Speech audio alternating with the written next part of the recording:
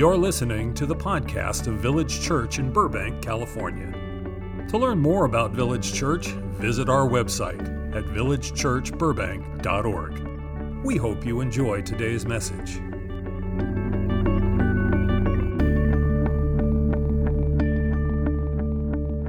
And I want to talk to you about the practice of communion today. You know, just about a year ago, we started sharing communion every single week on a weekly basis. And I figure maybe it's time to talk about it. Let's talk about what we're doing, you know. I've occasionally heard people, not necessarily in our church, but I've heard people who express the concern if we do communion too often. For example, if we do communion on a weekly basis, I'm afraid that we'll lose the purpose of it. It'll just become rote. It'll lose some of its meaning. And I think that's kind of an interesting observation because we never think that way about anything else we do. We pray together every week. We sing together every week. We hear the word every single week. There's a lot of things we do on a weekly basis, but I don't ever hear anybody express the same concern about those things. So I think perhaps maybe what might be a better approach is let's talk about it. In fact, let's every so often talk about it so that it'll be fresh and meaningful to us on a regular basis. So that's what we're going to do. And I'm going to tell you on the front end, this is kind of a tricky sermon to preach. It may be the trickiest sermon I've ever preached at Village Church because it's going to be very easy if I'm not careful.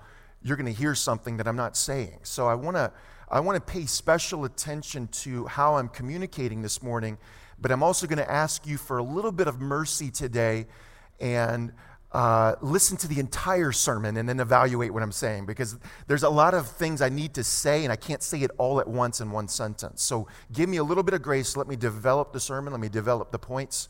And then by the end, hopefully it'll be very clear what I mean and what I don't mean. All right?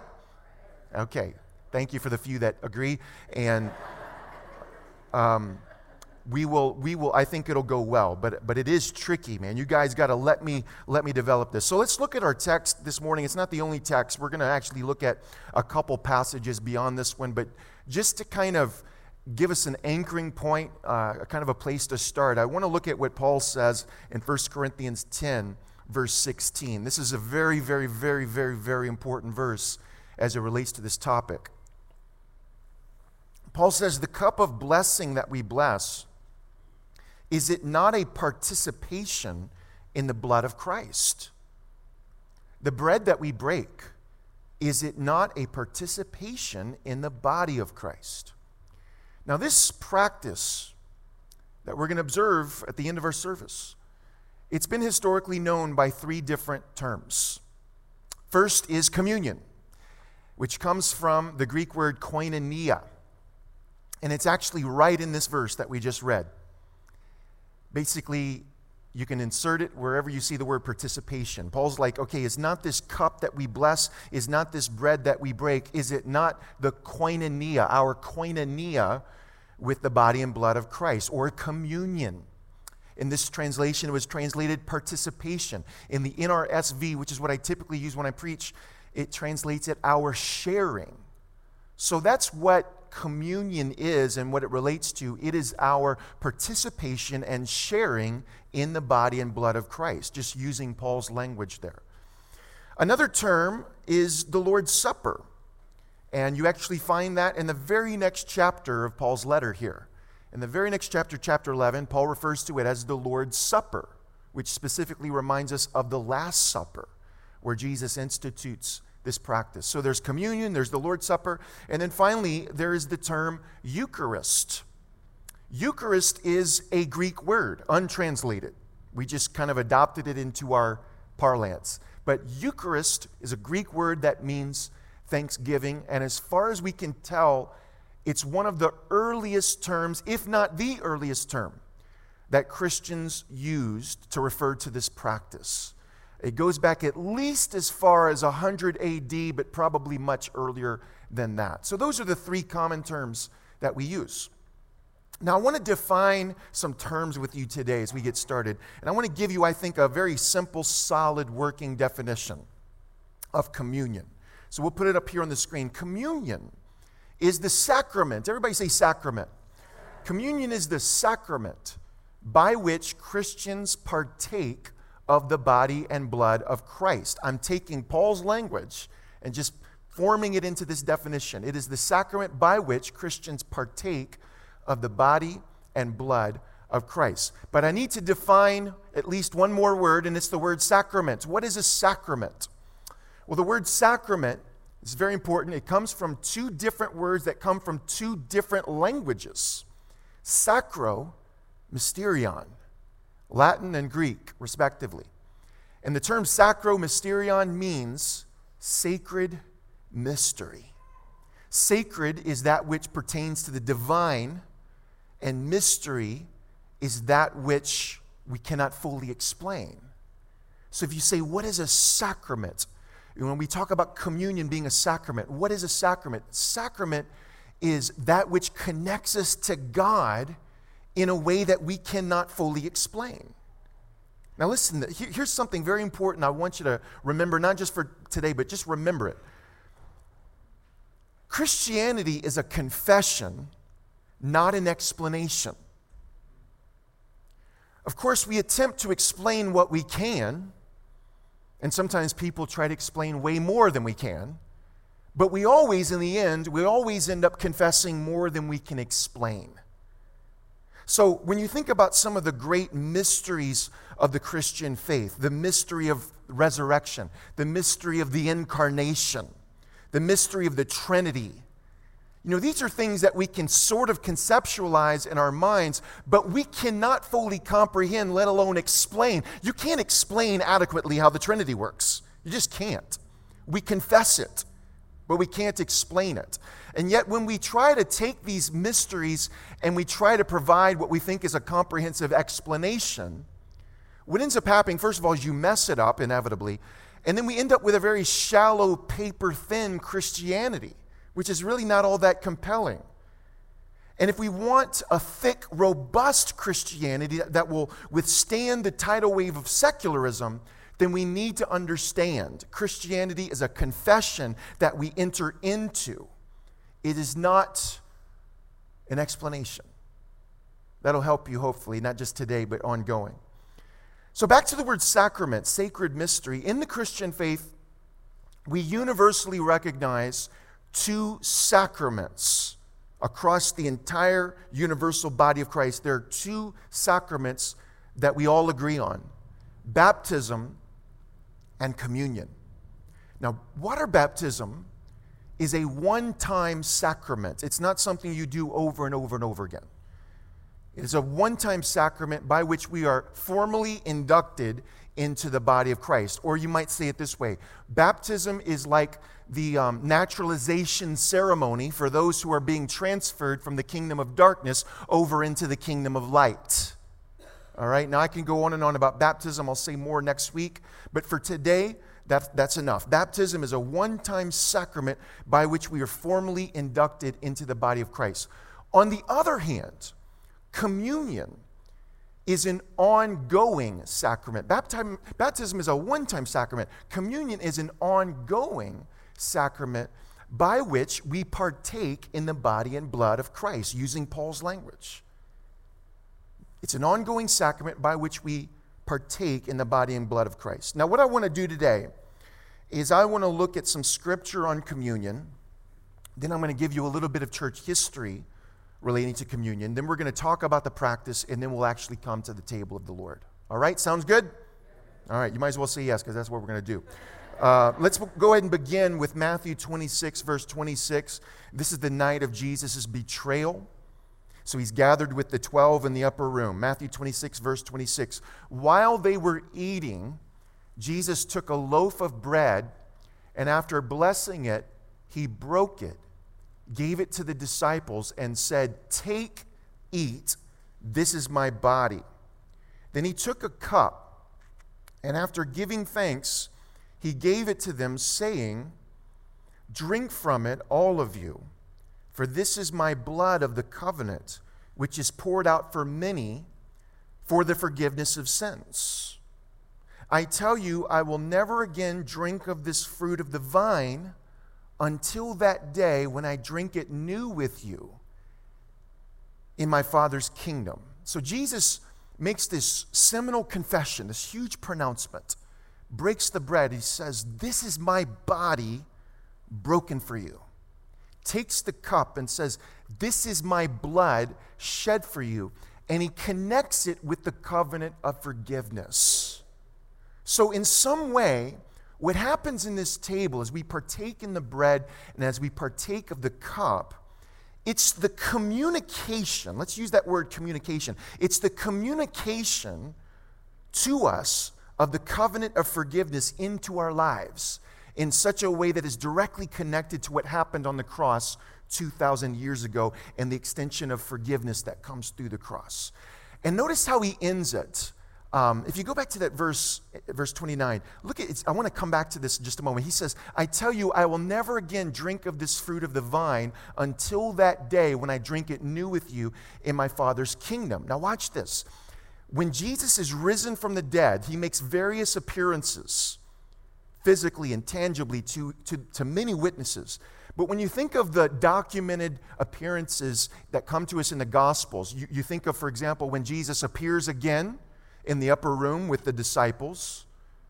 Then he appears to those two folks who are walking down the road to Emmaus, and he has a conversation with them about the prophets, the scriptures, and he follows them into their house. They welcome him. And then there's the appearance on the shore of the Sea of Galilee in John 21. We talked about it last week, where Peter gets so excited he just dives into the sea and swims to shore. And I want you to notice, in each one of the documented appearances following Jesus' resurrection, you'll notice a common thread. In each one of them, he's very intent on eating and drinking with them. Have you ever noticed that? It's clear. Jesus, the resurrected Christ, for whatever reason, he's very intent on sharing meals with them. So that later on, about 10 years later, in Acts 10, Peter will say this in verse 11. He says, "We are those who both ate and drank with Jesus," go back to Acts 10, "following his resurrection." We are those who both ate and drank. That's, for some reason, to Peter, that stuck out to him. Hey, we ate and drank. I mean, there's a lot of other things that happened. They talked about, they were taught, they were all of this stuff. But Peter says, we were the ones who ate and drank with him following his resurrection. Well, remember, in the upper room, before he was arrested, Jesus says, "I will not drink of the vine again until I drink it anew with you in my Father's kingdom." And now we have Peter looking backwards 10 years later saying, we are those who ate and drank with him following the resurrection. So what does that tell us? I think it says to us that the kingdom of God, though it hasn't yet fully been consummated, it hasn't reached its fullest flowering, and it won't until Jesus returns. But in some way, the kingdom of God has been inaugurated in the earth upon Jesus' resurrection. And that when we come to this table, we are coming, in some sense, to the real epicenter of the kingdom of heaven. And that Jesus meets us here to eat and drink with us. I love that. I'll talk more about that in just a moment. But the body and blood of Christ are communicated to the believer through the bread and wine of communion. That's one thing I want you to get today. Now on to John chapter 6. We're going to look at this one section in just a moment. But let me kind of set the context here. It's in John 6 where we find the Eucharistic theology of John.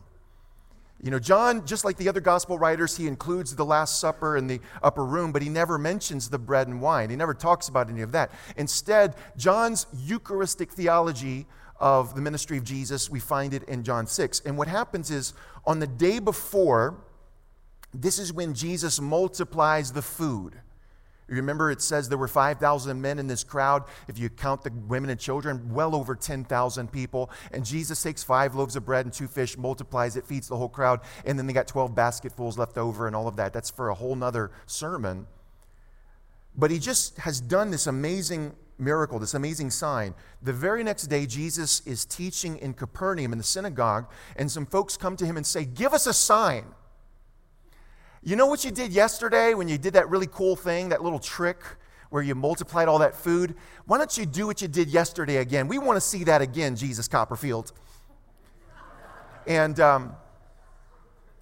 here's how Jesus responds. He says, if that's all I do, if all I do is perform these kinds of spectacular signs and feed you with that kind of bread, you're going to die. If my whole ministry is about doing that, you're going to die. But if you'll eat my flesh and drink my blood, you're going to be raised to eternal life. And of course, they were all freaked out when he said that, as people are today. And here's what it says. Let's pick it up in verse 52.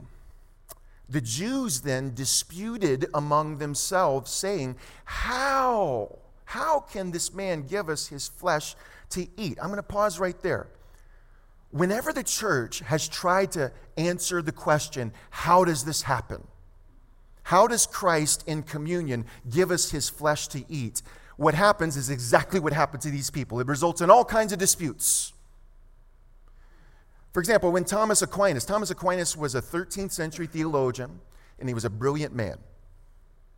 But he made a critical mistake when he attempted to articulate how the bread and wine of communion directly connects to the flesh and blood of Christ.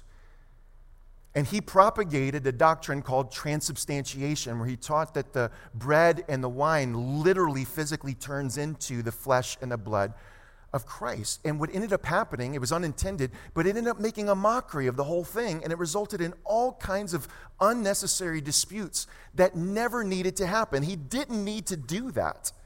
Just let it be what it is. A sacrament, a sacred mystery. It's enough to just confess, hey, this is my body broken for you. This is my blood shed for you, and just leave it there. And see, here's my tension this morning is, on one hand, I want to be very careful. I don't want you to hear me. I don't want you to leave this place thinking, was Ryan talking about this? Does he mean that it literally turns into the flesh and blood of Jesus? That's kind of gross. Is he teaching, or is he wanting us to believe in this doctrine of transubstantiation? I just want to say emphatically, no. Turn to your neighbor and says, that's not what he's saying. That's not what I'm saying. I am not saying that. But what I do want to do is I want to help you recover a sacramental theology. Remember, what is a sacrament? Something that connects us to God in a way that we cannot fully explain. So when we come forward, what's not happening, this is not what's happening. We're not coming forward and just simply eating a piece of bread, drinking a cup of grape juice, because that's what it is, by the way, and then thinking some good thoughts about what Jesus did 2,000 years ago, and we're going along our way. That's not what's happening. No, we are coming and we are encountering Jesus. There's something supernatural happening that we cannot explain. But this is not just going through the motions, eating bread and drinking juice and thinking good thoughts. No, we are coming to have a sacramental encounter with Jesus. Amen. So they say, how can this man give us his flesh to eat? And I want you to notice Jesus does not answer their question, and maybe we shouldn't either. He just reasserts his confession. Verse 53, so Jesus said to them, very truly I tell you, unless you eat the flesh of the Son of Man and drink his blood, you have no life in you.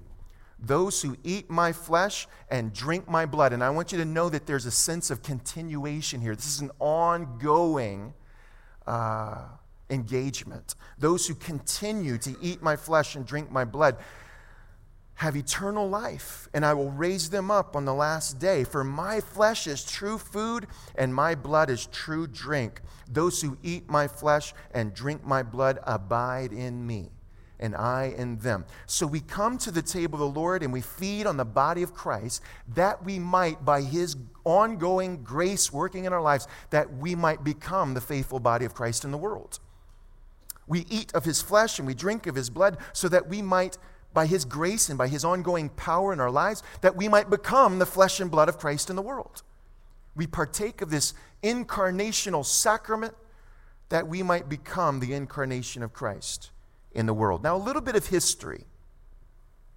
Right from the very beginning of church history, from the very birth of the church, the earliest Christians adopted baptism and communion instantly into their practice. I mean immediately, literally on day one. On the day of Pentecost, Acts 2, they immediately began baptizing those who were confessing Christ as Lord. And every single Lord's Day, the first day of the week, they met together in their worship gatherings, and the culmination was partaking together in communion. And so that these two sacraments became immediately ingrained into their practice. We see that in the scriptures. We also see that clearly in the earliest Christian documents. And communion in particular was really the central aspect of Christian worship and connectedness with Christ. That's how they understood it. Now, today, if I were to ask you, why do you come to church? Most of you might say something like, well, I come to church so I can worship in song with my brothers and sisters and hear a sermon. And those are good things, right? You better say right, because that's kind of what I do for a living. It's kind of important to me. So singing together in worship and hearing instruction in the Word, these are important things, and the early church was doing these things as well. But if you were to ask them, why do you come to these gatherings on the Lord's Day? They would have probably said, I come to partake in the body and blood of Christ. I come to partake of the Eucharist. That was their primary central emphasis, at least for the first several hundred years of the church. They understood that this is a sacramental way by which I enter into this mystery and abide in Christ. By the way, that's why excommunication was such a powerful threat in the early church. Excommunication was not about, okay, you can't come and hang out with us anymore. That wasn't the point. The point was you are cut off from the body and blood of our Lord. And you're no longer welcome to the table. And you see, that was a very, very, very powerful thing. And it would hopefully at times cause people to rethink their lives and repent and all of that. But then things began to change. And by medieval times, the Middle Ages, I'm talking about the 8th, 9th, 10th, 11th, 12th, 13th, 14th, 15th centuries. In that span of time, the practice of communion fell away, especially amongst non-clergy. And partaking of communion became a once-a-year thing on Easter, and that was it. And that was true not only in the Roman Catholic tradition, it was also true in the Eastern Orthodox tradition, which were the only two options at that time, by the way. But in both the West and in the East, the practice of communion became a one-time thing. And this is interesting. Most people don't know this. It was actually the Protestant reformers, Luther and Calvin, who restored the practice of weekly communion. That wasn't the Catholics who did that. They took communion once a year. The reformers said, no, we're going to do it weekly. And in fact, if Luther and Calvin had had their way, it would have been a daily practice if it were possible. But they wanted it to be weekly. Every time we gather, we're going to partake in the body and blood of Christ. And then 200 years later comes along John Wesley, the revivalist, who you could maybe think of as sort of like the founder of evangelicalism. Now, evangelicalism doesn't really have one clear founder as we can identify with the Reformation, but if you were to choose like one single representative from the founding days of evangelicalism and revivalism, it would certainly be John Wesley. And John Wesley, just like Calvin and Luther, he affirmed weekly communion. He believed in it and he practiced it. And he even called it a means of grace, meaning it's a material connection with the grace of God. And Wesley said this, he said, it is the duty of every Christian to receive the Lord's Supper as often as he can. Who said that? The Pope? No, John Wesley. So it's just very interesting to me that it was the Protestant reformers. Some of you are Protestants, most of you, okay?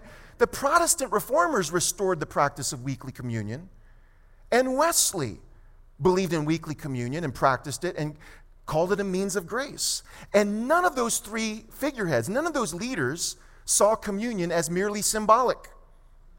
They rejected transubstantiation, but they all confessed the real presence of Christ, the sacramental presence of Christ in communion. Now, what's happened in modern times, and when I say modern, I mean maybe starting about 500 years ago, but especially in the last couple hundred years, is we in modern evangelicalism almost exclusively have come to see communion strictly as symbolic. Kind of our thinking, it goes like this, what we're doing, we're just reenacting. We just come forward, we reenact the sacrificial death of Christ, and it's really just a memorial. We're just remembering what Jesus did, but it's purely symbolic. That's the way a lot of us think. And I want you to be clear where that thinking comes from. It doesn't come from the Scriptures. It doesn't come from the apostles. It doesn't come from the early church or the church fathers. It doesn't come from the Protestant reformers. It doesn't come from the evangelical revivalists. It comes from the Enlightenment. That's where it comes from. It comes from Voltaire and Nietzsche. This idea that we're modern, rational, enlightened people today. Those ancient people, they didn't know any better, but we've got it figured out. And if we can't empirically prove it in a test tube, we've got to reject it or ignore it or at least hold it in suspicion and just not really think too much about it. And that is what really primarily influenced this theological move in modern times to see communion as purely symbolic. And I don't think we want to conspire with that. So I'm just going to say it as clearly and as bluntly as I can. Communion is supernatural, folks. Communion is not merely symbolic. Communion is supernatural. And you see, that ought to fire you up when you come forward to partake in the bread and wine. That ought to fire you up, man. That you're having, in some sacramental, mysterious way, you're having an encounter with Jesus. In our technological age, in our pragmatic culture where pretty much nothing is sacred any longer, there's an ache in the soul of modern human beings for mystery, for something sacred. And that's what we offer every week here on the table of the Lord. If you and I were to go back in a time machine, find Peter and find Paul, put a bag over their heads and kidnap them, and bring them forward here to 2024 Burbank, California, and let them come and join us for one of our worship gatherings. So imagine Peter and Paul sitting there up in the balcony with you guys. There's a lot of stuff that they would not understand that we do. They would be in this room and they would be like, what? These people are nuts. What are these people doing? And why is this guy's voice so loud even though he's talking a normal voice? You know, what is this? What is this? There's a lot that we do in our service they wouldn't get, but at the end of our service, when we come forward to partake in a common loaf and a common cup, that's the one thing Peter and Paul would say, oh, I know what that is. I get it now. That's the body and blood of our Lord. See, if we had a service where we didn't offer that, Peter and Paul would say, okay, there was instruction in the word, there was singing and all of that, but you didn't offer communion? You didn't offer the Lord's Supper? You didn't offer the body and blood of our Lord? What's going on? So that's why we've come here in the last year. We offer it over 100 times a year now. And I can't imagine, it's just me, I just can't imagine not offering that in a service. I've just gotten to be addicted to it. So we don't hand it out either. You know, we used to, when I first got here, we were still coming out of COVID or whatever, and so we handed it out in the plastic cups with the styrofoam wafers, you know, the individual packets. And I understand why we had to do that and all that, but that was really a concession to the moment that we were in. But we don't do that anymore. We share a common cup and a common loaf. Now, if you're here for the first time, let me explain. I will explain. But what's going to happen is we want you to come forward.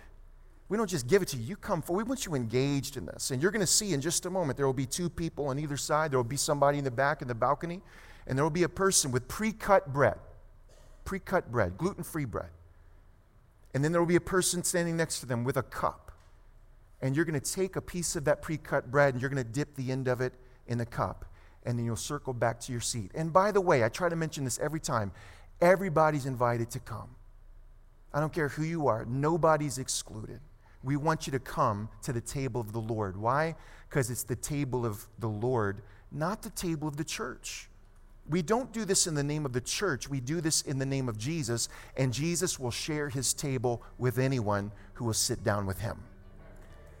So are you hungry spiritually? Are you thirsty? Are you longing? Do you need grace? Do you need mercy? Do you need strength for your journey? Come, and let's commune with the body and blood of our Lord, as Paul says. Amen? Thank you for listening to today's message. To learn more about Village Church, visit our website at villagechurchburbank.org.